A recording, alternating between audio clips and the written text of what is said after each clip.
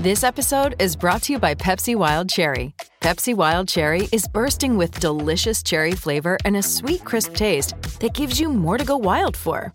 Getting wild may look different these days, but whether it's opting for a solo Friday binge watch or a big night out, everyone can indulge in their wild side with Pepsi Wild Cherry. Also available in Zero Sugar. So grab a Pepsi Wild Cherry and get wild.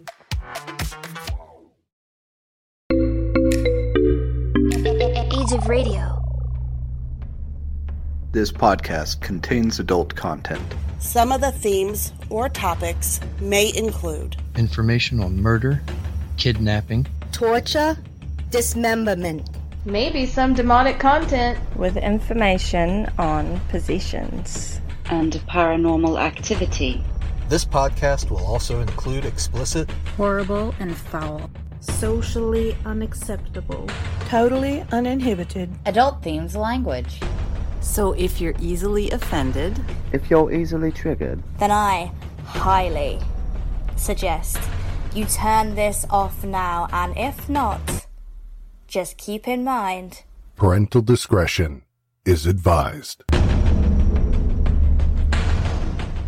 Alright everybody, welcome to this episode of Mysterious Circumstances. Before we get going, I have to thank some new Patreon subscribers.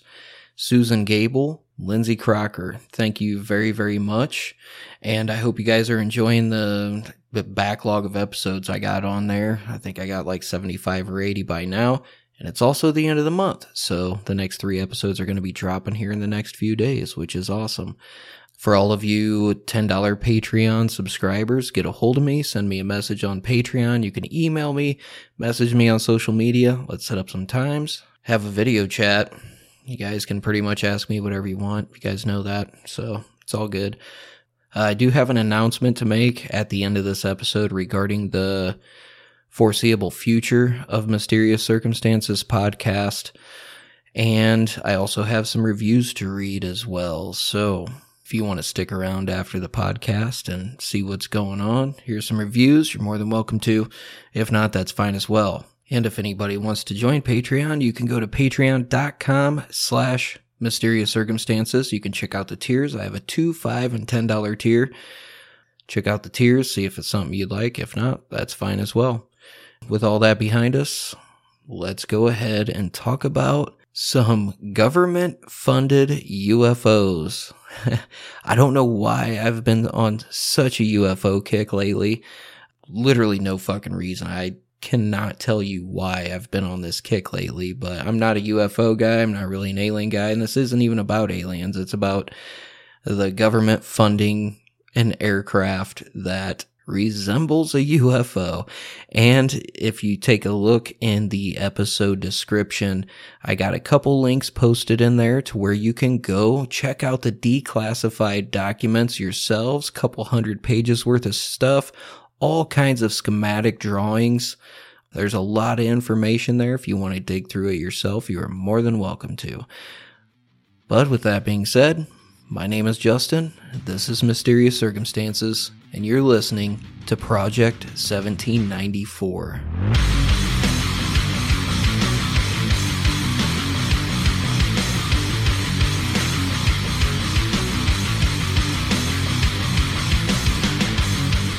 Alright, so in 2012, this memo gets declassified, and it's titled Project 1794, and it's a development summary, and there are reports dated April 2nd to May 30th, 1956. This was finally declassified by the United States Air Force. And as it turns out, both the Canadian and the US government were looking into creating a flying disc starting in about 1952. Now, these reports describe an aircraft with a capability of flying between Mach 3 and Mach 4. Now, to give you some reference, Mach 3 is about 2,300 miles an hour. And that would be 3,700 kilometers an hour. That is 4 times faster than the average passenger plane today. Now, they wanted to design this thing to fly over 100,000 feet, which would be about 30,000 meters, and it would have a maximum range of about 1,000 nautical miles, which would be about 1,150 miles or 1,900 kilometers. So they wanted this thing to fly far, fly high, and fly super fucking fast, right? And when you start looking at the schematics of it, I mean, they literally designed this thing to look like a fucking UFO. It was jointly developed by Avro Canada Aircraft Manufacturing Company, and this company started in 1945. Project 1794 was to be America's flying saucer weapon, and it was supposed to act like both a helicopter and a supersonic jet fighter. And its mission, basically at this point in time in the mid-50s, it would be to hunt down and intercept Soviet long-range bombers. And they wanted this design because during the Cold War and shit, if the Soviets would bomb a bunch of landing strips or Air Force bases or anything like that, they needed something that would be able to take off and land pretty much fucking anywhere. And they also wanted to design this thing like a UFO so that it would kind of psychologically fuck up the enemy. All right? Like, you see this thing flying, and trust me, there's plenty of YouTube videos on here, and a couple of which are my sources for information, which I'll state after the podcast. But I mean, it's a weird looking thing, right? It looks just like a damn UFO. So, you know, they wanted to psychologically fuck up the enemy, but still be able to engage them and still have the ability to take off and land vertically anywhere, kind of like a helicopter, like I said. So the mastermind behind this whole thing is a guy named John Carver Meadows Frost. And I shit you not, this guy went by the name Jack Frost. And he was a British aircraft designer. And his big contributions, he pioneered supersonic British experimental aircraft.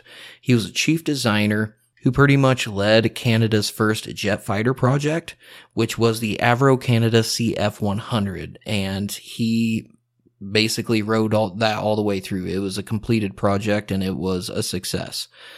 This is the guy who was the mastermind behind the Avro Car Flying Saucer, which is what they called it. The thing about Jack Frost that you gotta know is, first of all, yeah, you probably laugh at his name. Whatever it is, I did when I first heard it. But he was a very renowned and respected design engineer. Like, this dude was hella smart. And while he was working on the CF-100 research team, he created this special projects group. And it was this huge group of experimental designers and engineers. And they were in this building across from Avro Canada headquarters, and they worked on all these secret projects together. And this is where Project Y was born. Now, Project Y was Frost trying to work in the aircraft industry, and that's when he started looking into vertical takeoff and landing technologies. Now, the idea came from his experiments from Coanda effect, which is the tendency of a fluid jet to stay attached to a convex surface. Now, if you don't know the difference between concave and convex, you know, I don't know what to tell you. You didn't pay attention in school. Concave is basically like if you're looking at a bowl, it's looking down into the concave side. You know, it's like a little cave. Convex would be if you flipped it over upside down and it had that hump going upward. That's the difference between convex and concave. But he took that effect and he was also doing experiments with ground effect, which is a consequence of the distortion of airflow below such surfaces attributable to the proximity of the ground. So basically like the same thing as like the vertical takeoff type scenario, okay? So like I said, like at this point in time in the world, in the 1950s, they saw the threat of nuclear war, and they were thinking all these bases were going to get fucking destroyed, all these air bases. So like I had mentioned previously, they needed an aircraft that could take off and land in pretty much any kind of limited space, any kind of field, anything like that. So Project Y was how this kind of all came about, and they were trying to figure out some kind of way to develop an aircraft that could do this aside from a helicopter, and they needed the supersonic speed. Okay, so in the 50s, they made a lot of headway with technology with aircraft. Imagine that. Kind of weird, right? So they are trying to develop this flying craft that can not only psychologically fuck people up if they saw it while they were flying, but they needed it to be supersonic. They needed it to be versatile. So Project Y was basically the possibility of creating this kind of craft, and it just so happened to resemble a flying saucer. The design concept was kind of based around using like turbojet engines, turbo rotor for thrust, and creating a cushion of air and letting the aircraft fly at low altitudes. It was basically one large diameter engine that surrounds the pilot, and then they had a turbine in the center. And this would reduce the number of parts needed, and it would also reduce the cost. Now, while Frost is working on this project and shit, the Canadian government pulled out funding that had been set up in 1952 for this project because it was just getting too costly. So towards the end of 1953, here comes America, and all these dudes visited Avro, Canada to see the new CF-100 fighter jet. Now, Frost was not a dumb guy. He knew that the United States poured a shitload of resources and money into new technology. So when the United States tour came to check out all this shit, Frost took over this tour, and they made a side trip to the Special Projects building, and he showed them a bunch of shit that probably Avro Canada itself had never even seen. So he showed them a mock-up in the design documents for Project Y, and they were impressed. And in 1956, the U.S. Air Force gave him a $750,000 contract, which in today's money would be about $7.5 million. Then in March of 1957, the U.S. increased its funding, gave him an additional $2.5 million, which is $25 million in today's money, and they wanted a prototype. So here comes the Avro car, and they had a shitload of vertical takeoff and landing designs that were considered by this whole Special Projects group, and all of them had this disc-like shape, and this was the same shape that was suggested during the beginning of Project Y, like the whole flying saucer thing. So basically, they came to the conclusion, we need to design a supersonic disc-shaped fighter fucking jet. And the design had a raised section in the middle on top of the engine. Its intake was covered with horizontal slots to admit air. And now this concept that Frost had come up with, he basically said that the performance is going to be around Mach 3.5 at altitudes of about 100,000 feet, or basically 30,000 meters. And the U.S. was really, really interested in this. They're like, fuck yeah, man, this is going to be awesome. But not all the members of the Air Force were supportive of the project. A lot of branches wanted to secure funding for a bunch of experimental projects, a lot of them being nuclear-powered aircraft. So they came up with this new engine design, and it was the PV-704, and it used a stopgap design, and it was tested, and it did not fucking turn out very well at all. This thing caught fire on 3 occasions, and it was so fucking bad, like it was so disastrous that even the staff and people like testing this shit, even when they were behind bulletproof glass, they were still afraid to fucking be around it because it was so fucking dangerous. Now, in 1956, the final test of the engine did take place, and the engine ran out of control and fucking exploded. And then Frost is like, okay, maybe we should kind of look at less dangerous avenues. Maybe we should try to redesign this thing to where shit's not blowing up. While the engine concept was being revised, Frost decided to build a proof of concept, smaller version of the aircraft, and that's what was the Avro car. Now, he went and he pitched the idea of this smaller prototype to the U.S. Air Force, and he received an extra $2 million, which would be $20 million today. And they said, we want 2 different models. So they gave him this $20 million in today's money, and they're like, we want 2 models. Now, later on, the Air Force added an additional $700,000, which is, again, a shitload of money. This was directed from the 606A program, which was a different program. And then they gave Frost an additional $1.77 million, which is almost $20 million, for the development of the second model. And he would also build an aerodynamic test bed for the WS606 final model, and that's what these Avro cars were. So the initial requirements expected from the Avro car proof of concept. They wanted it to hover for 10 minutes in ground effect with a range of 25 miles or 40 kilometers and a payload of 1,000 pounds or 450 kilograms.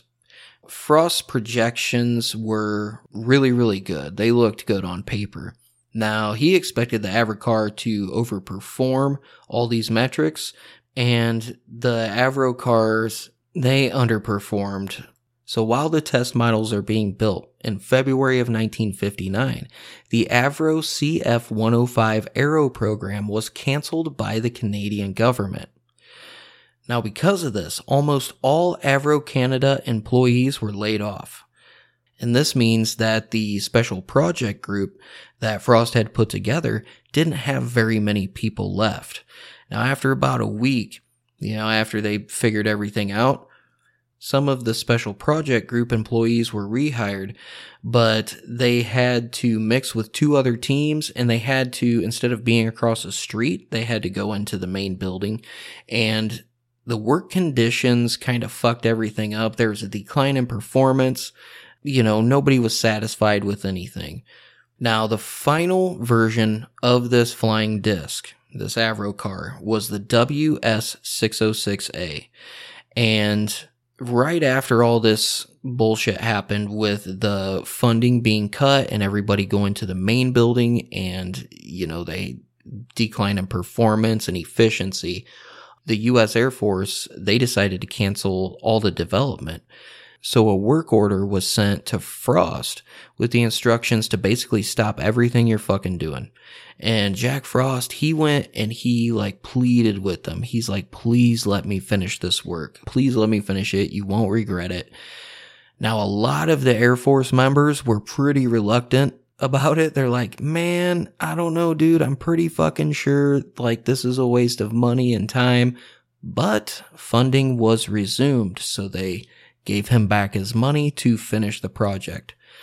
Now, they did scale model tests at Wright-Patterson Air Force Base in Ohio, and when they did that, it was revealed that the air cushion that was meant to lift the Avro car, they found out that once the Avro car would reach an altitude of just a few feet off the ground, it would become completely fucking unstable, which says, okay, this thing is not flyable. And it definitely could not reach supersonic speeds, all right?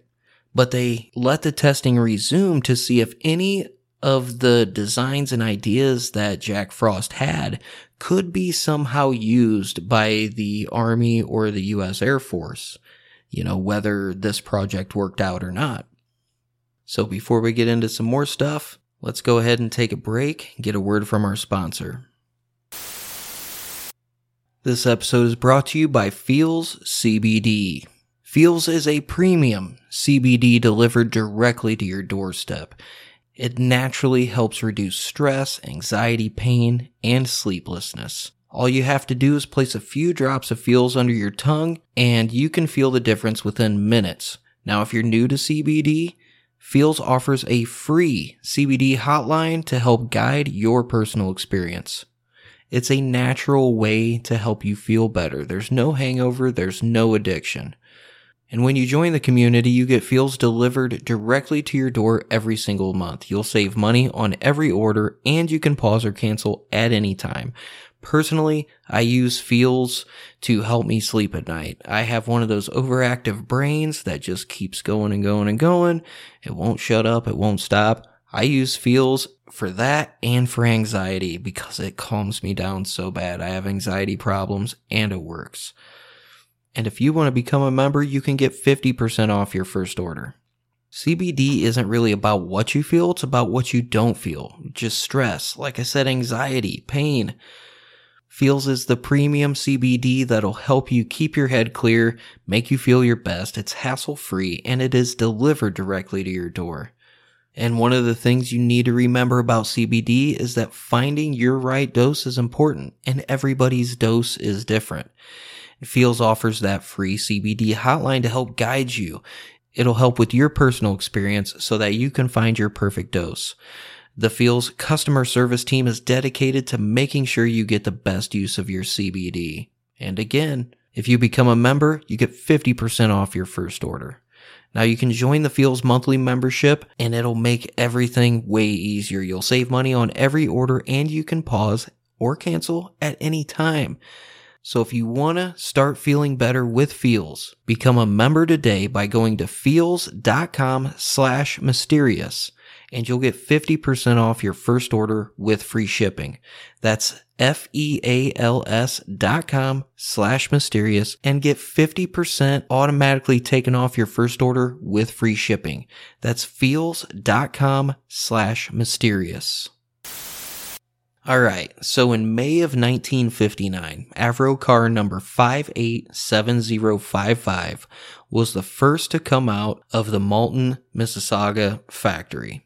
Now when the Special Projects Group tested this thing, there were all kinds of problems with it.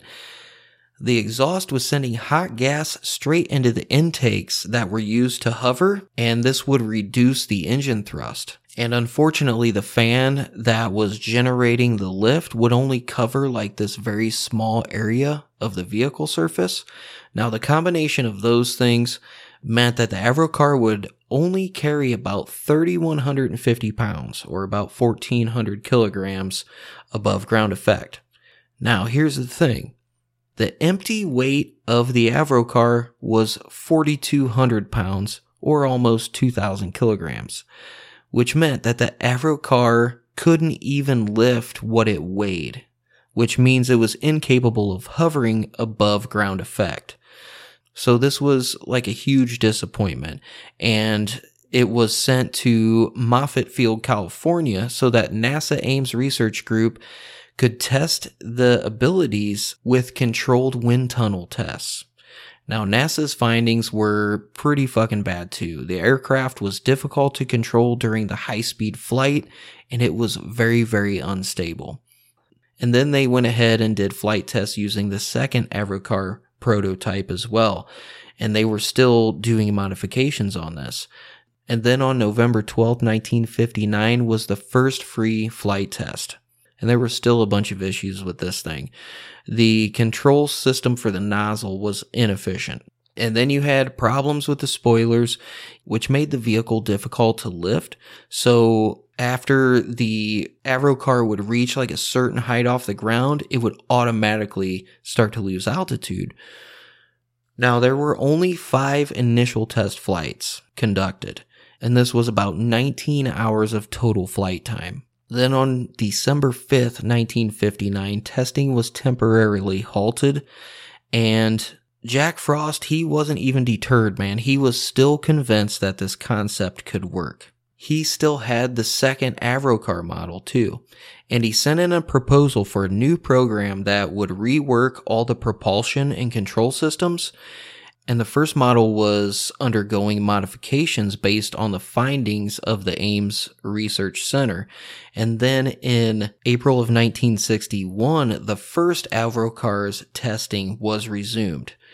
Now, this design did give better control of its hover capabilities, and it did get better lift, and the speed was actually increased to about 115 miles an hour, or about 190 kilometers per hour, because before it was only at about 56 kilometers per hour. So, I mean, it did pretty damn good. It almost tripled.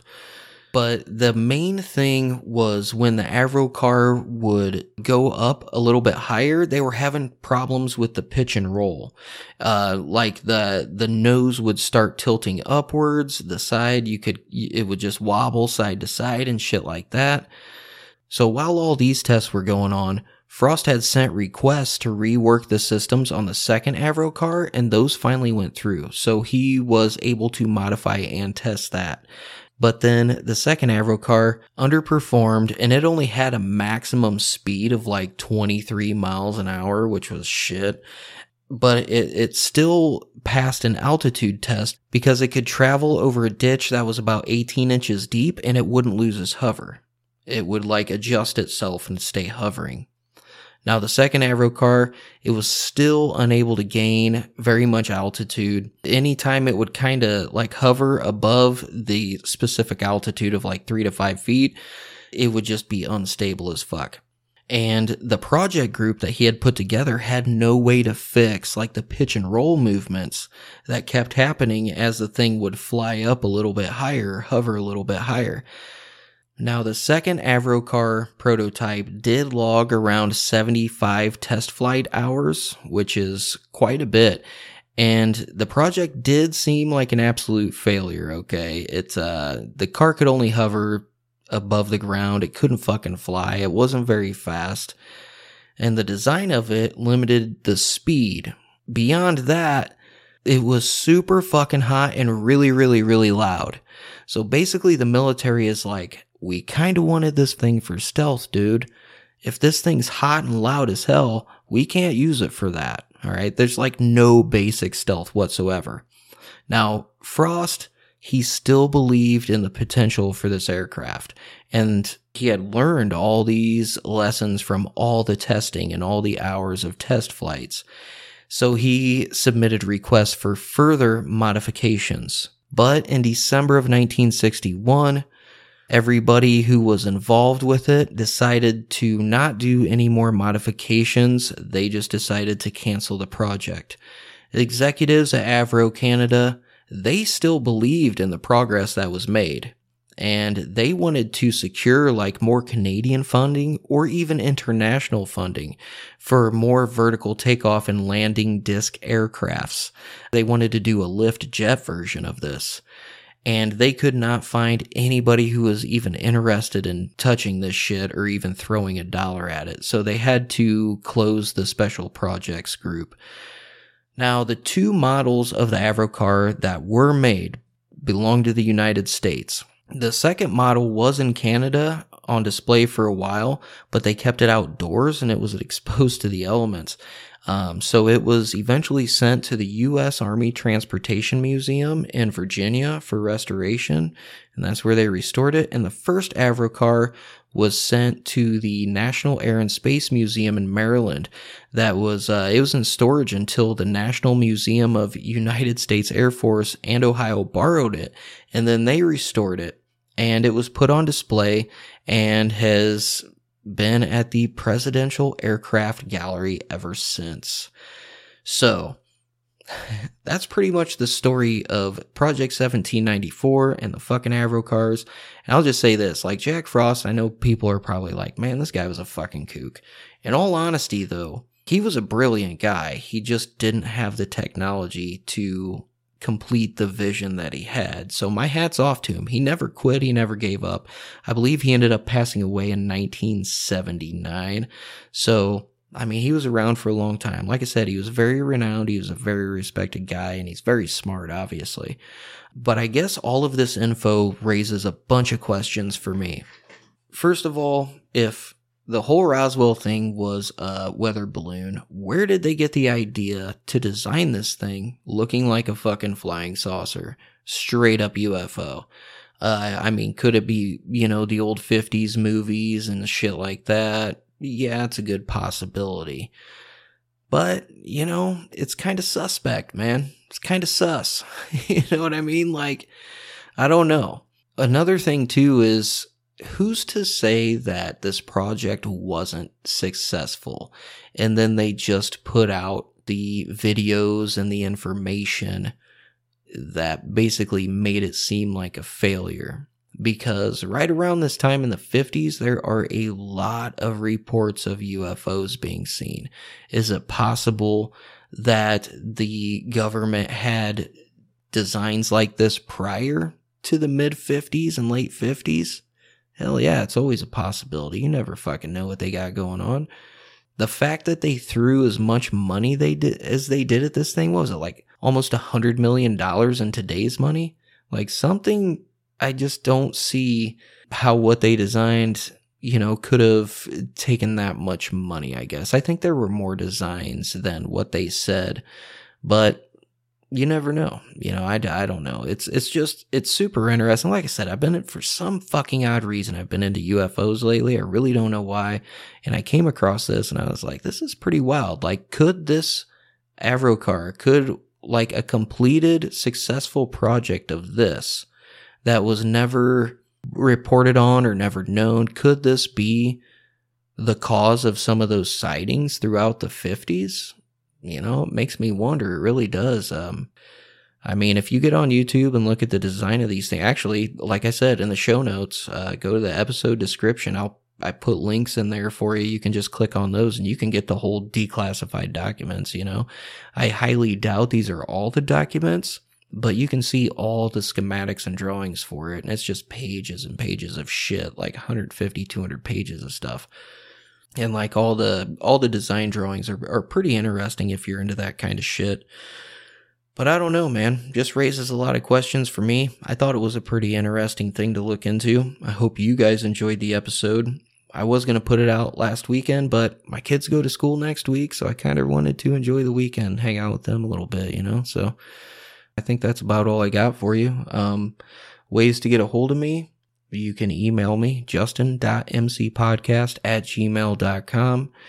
You can follow me on Twitter, @podcastmc. You can follow me on Instagram, mysterious_podcast. You can follow my TikTok, @burnitall13. You know, I kind of fuck around on there a lot.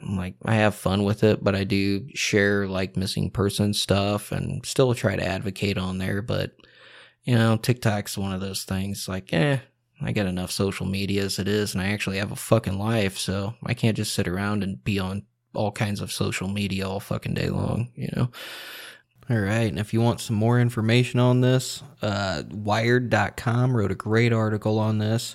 Real Engineering had a great YouTube show on this. It's only about like 10 minutes long. Dark Skies on YouTube, and also a bunch of documents that were declassified in 2012.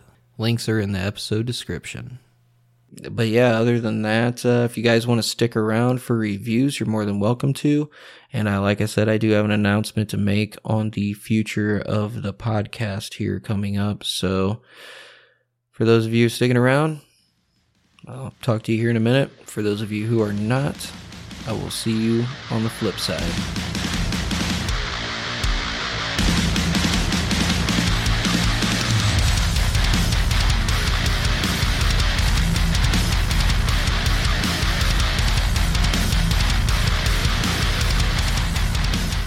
Alright, everybody, before I read these reviews, here's the deal. You know, my podcast is called Mysterious Circumstances, which involves a lot of different topics. But here lately, man, you know, I've been doing requested episodes for so fucking long. I still have an Excel file of like 100 to 150 episodes that are requested. And here in the recent months, it's just like kind of dawned on me that like sometimes I don't enjoy doing what I do as much as I used to. And a lot of that reason is because I'm doing topics that everybody else wants me to cover. And it kind of like takes the winds out of the sails, man. Like, it's a very rare occasion where I cover a topic that I actually want to do. Pretty much how it's going to be is, for the foreseeable future, Mysterious Circumstances is going to go back to its roots. I will do unsolved missing persons or deaths. if there's something strange or weird about it, I'm not just gonna do random unsolved cases anymore.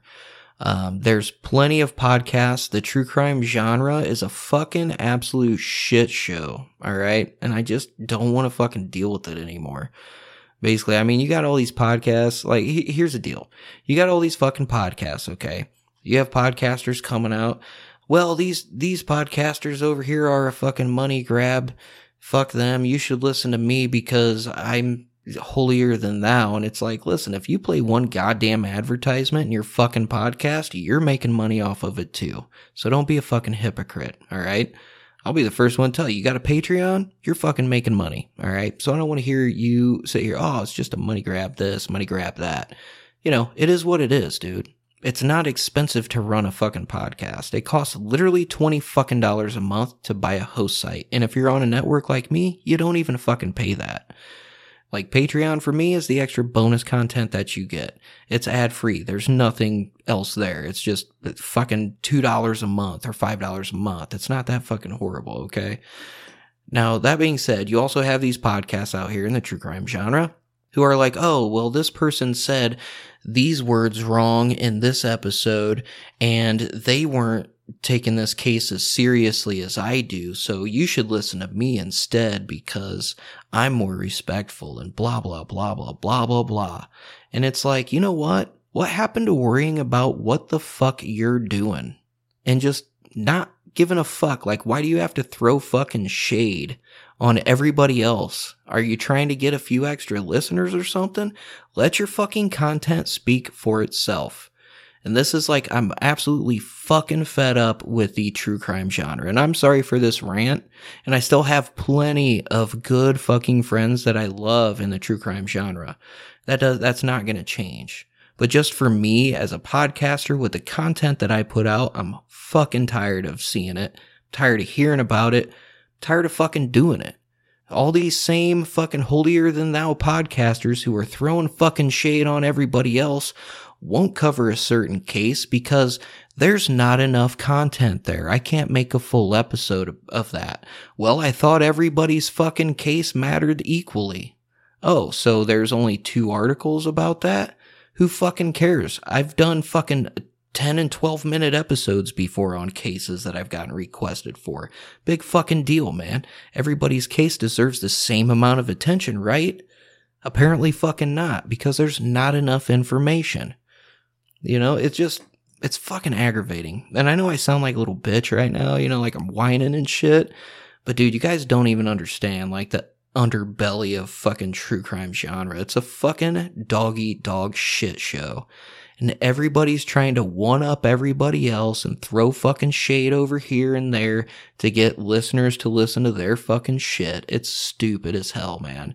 And then it's like, oh, you think every fucking case deserves the same amount of attention, but you won't cover this one because there's not very much information on it, but you'll cover a case that's been covered 20 fucking thousand times over the course of the last 5 fucking years, a case from 20 years ago. You know what I mean? It makes no fucking sense. And I know I'm going to get a lot of fucking shit for what I'm saying right now, and that's fine, because I don't give a fuck. Alright? I think the only time I'm going to actually do a case that is fairly current, unsolved, whatever, you know, missing persons, is if I have an interview with a person related to that case. Whether it be a cop, family member, victim's friend, whatever. I'll do that. Alright? But as for mysterious circumstances, I'm going to be going back to my roots. I'm going to be debunking paranormal shit. I'm going to be blowing up conspiracy theories. Going to be talking about crazy secret government projects. I'm going to be talking about weird shit. Just the way that I started out, and it's the way that I love doing. I'm still going to be doing, you know, like some organized crime episodes, mafia episodes. I'm probably going to do some of that shit still because I fucking love that shit. And it's just like, over the past year, man, it's a fucking dog-eat-dog shit show, dude. And I'm 100% sure you guys fucking see it out there as well as I do. I'm just the only podcaster that's coming out and fucking saying it. You know what I mean? So be it. I don't give a shit anymore. I have other projects. Speaking of which, Some of these currently unsolved cases will actually be covered on my other podcast coming out in October, and it's called Mysterious Circumstances Co-Conspirators. And it's going to be me and Lindsay, who researches and co-hosts some episodes with me on Patreon. We're gonna fucking do a show together, and we're gonna cover all kinds of different topics, including current true crime. So it's not like I'm getting out of the game altogether. Still gonna be here, but on this one, not gonna happen as fucking much. Some of you might like it, some of you might not. But at the end of the day, this is my fucking podcast. And I started this to talk about weird shit that I got interested in, and it totally veered off course somewhere like a year or two ago. And it's not the same feeling, you know? And it's like, instead of quitting, you know, and just hanging it up, I thought about honestly quitting after 200 episodes. Just say, fuck it. Put in number 200 and be done with it, dude, and just fucking work on my other shit that I got, you know? But I don't want to do that because I still love talking about all this weird shit. So this is basically a decision that I came up with, and I don't know what to tell you. It is what it is. But that's what I had to get off my chest and tell. I'm just telling you right now, like, dude, this whole genre is just a fucking shit show. It truly is, man. I never wanted to be in the true crime genre. I was always in every kind of genre, don't get me wrong, but dude, the amount of fake fucking people and fake fucking advocates that are out here, dude, it's so fucking stupid. And don't get me wrong, like, I'm still gonna advocate for missing persons and unsolved deaths and shit because I'm not an asshole. I do fucking care. But as for the podcast, it's gonna be a little bit different, man. I'm gonna go back to the beginning, go back to the roots, and rediscover what made me want to do this podcast and what made me love doing it. For those of you who can't respect that, I understand it. In October, you can start tuning in to MC Co-Conspirators, and you'll get the shit that you usually like. And for those of you who have been with this show for a long time, you're gonna get all the good old shit back, man. All the weird stuff, conspiracies, paranormal, just weird events, weird historical events, out of place artifacts, all kinds of that shit, man. I appreciate you lending me your ears for that little rant. I'll probably get fucking hate for it, but I really don't give a shit. I've been doing this for over 5 fucking years. I've never given a fuck what anybody else thinks. I sure as shit ain't gonna start now. I can tell you that much right now. I do enough other true crime shit on my other podcasts, like Sweetie Anna Project and the upcoming MC Co-Conspirators and shit, which actually you can go like the Facebook page now. We just started the Facebook page, so if you want to do that, you're more than welcome to. Not sure when in October the first episode will be out, but that is what we were planning on, and Lindsay is actually way organized than me, so shit'll be done, and it'll be done on time, I can tell you that. So, with that, sorry about the rant. I'm not trying to sound like an asshole, man, but if you think I do, then it's whatever. I can't do anything about it. So we got some reviews here. Let's go to Podcast Addict. This is where I actually read all my iTunes reviews, and they have a separate section to where you can leave reviews right here on the app. So I got Baba Yaga 78. This was on 6/26/21. They actually leave dates too. Says, my first time listening, excellent content. I realize it's not episode specific, but I read the White Feather book and wanted to be a sniper, but things happened. Hope the rest of your episodes are as excellent. Thanks. Hey, you know what? That's one of my favorite episodes. I get a lot of compliments on that, especially from veterans and people overseas who, I mean, fucking White Feather was White Feather, dude. Guy was a fucking legend. Like I said, the only reason I did those episodes was to find out if, all those stories were real or were bullshit. Man, they were fucking real. And then some. Next one, Terry Stafford. Fucking love this guy. He's from Fort Wayne. Great podcast. Always a well-researched deep dive. Rock on, my fellow Fort Wayne native. You fucking got it, good sir. We'll always love hearing that shit. I got 2 from America here.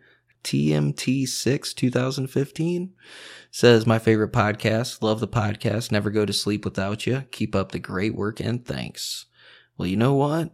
Hopefully I can serenade you to sleep.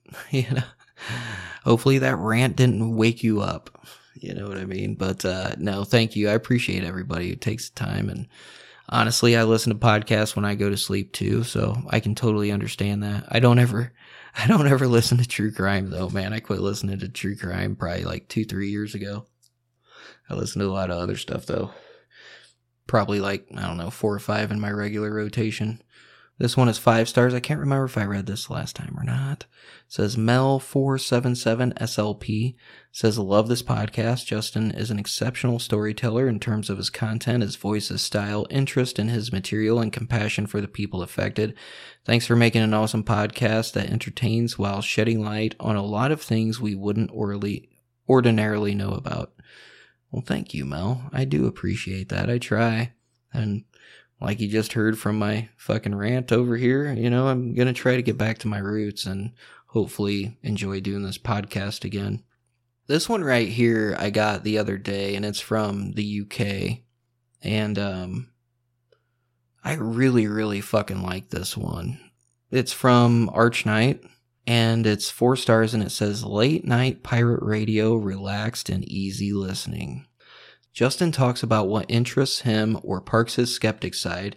No frills, no script, no pretense, no acting, no overused theatrical stage sets. As he says, it is what it is. I follow and randomly dip into a wide selection of podcasts and have done since podcasting started. The podcast choices and styles match the various moods, time of day, and how awake I am.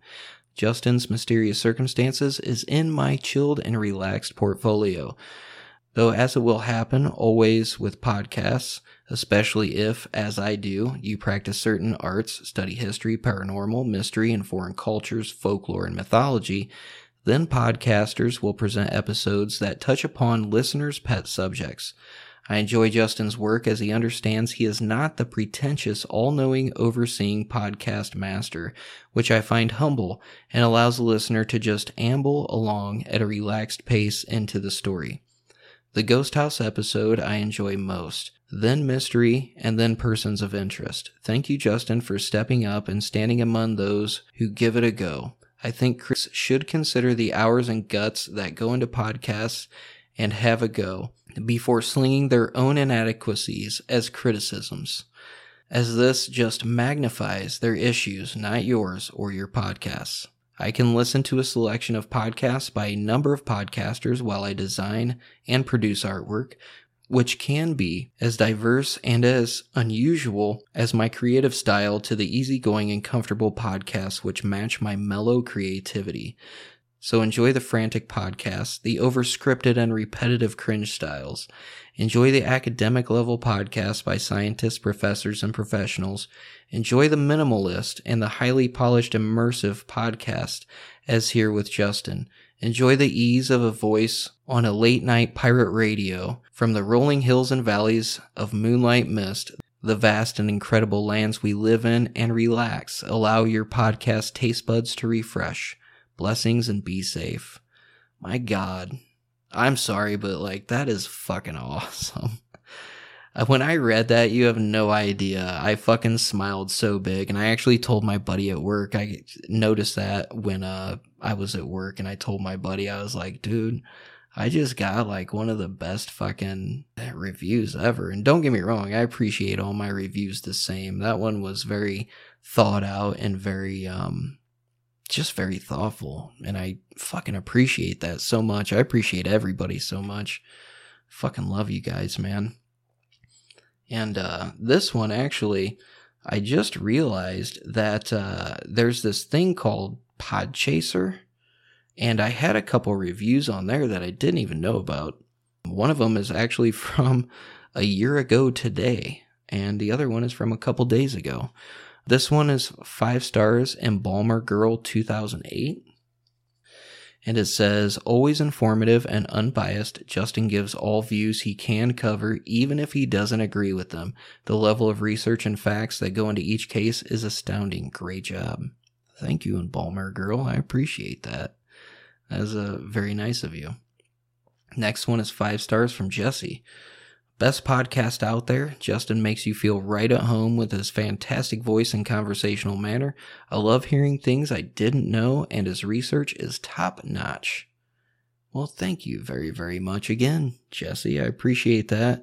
And like I said, I appreciate everybody that listens. And even if you don't or can't do a review, that's fucking fine too, you know? Like I always say, if there's an episode one of your family members or friends or coworkers might like, just be like, hey, check this shit out. Word of mouth travels fast. And with that being said, thanks for hanging out, sticking around.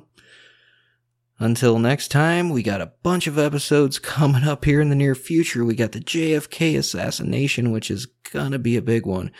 We got the death of John Dillinger, which I'm finishing up my second book regarding research about that. Should be out sometime here soon. I'm hoping here in the next month. Also have the Black Philly Mafia, which was a request from Kristen. I do have a few regular cases that were requested by Steven and Nikki earlier on that I already committed to, and I will fulfill those commitments as true crime goes. Also, we have Casper Holstein coming up. Yeah, that's all I can think of off the top of my head for right now. But anyway, I hope you guys enjoyed, and till next time, see you on the flip side.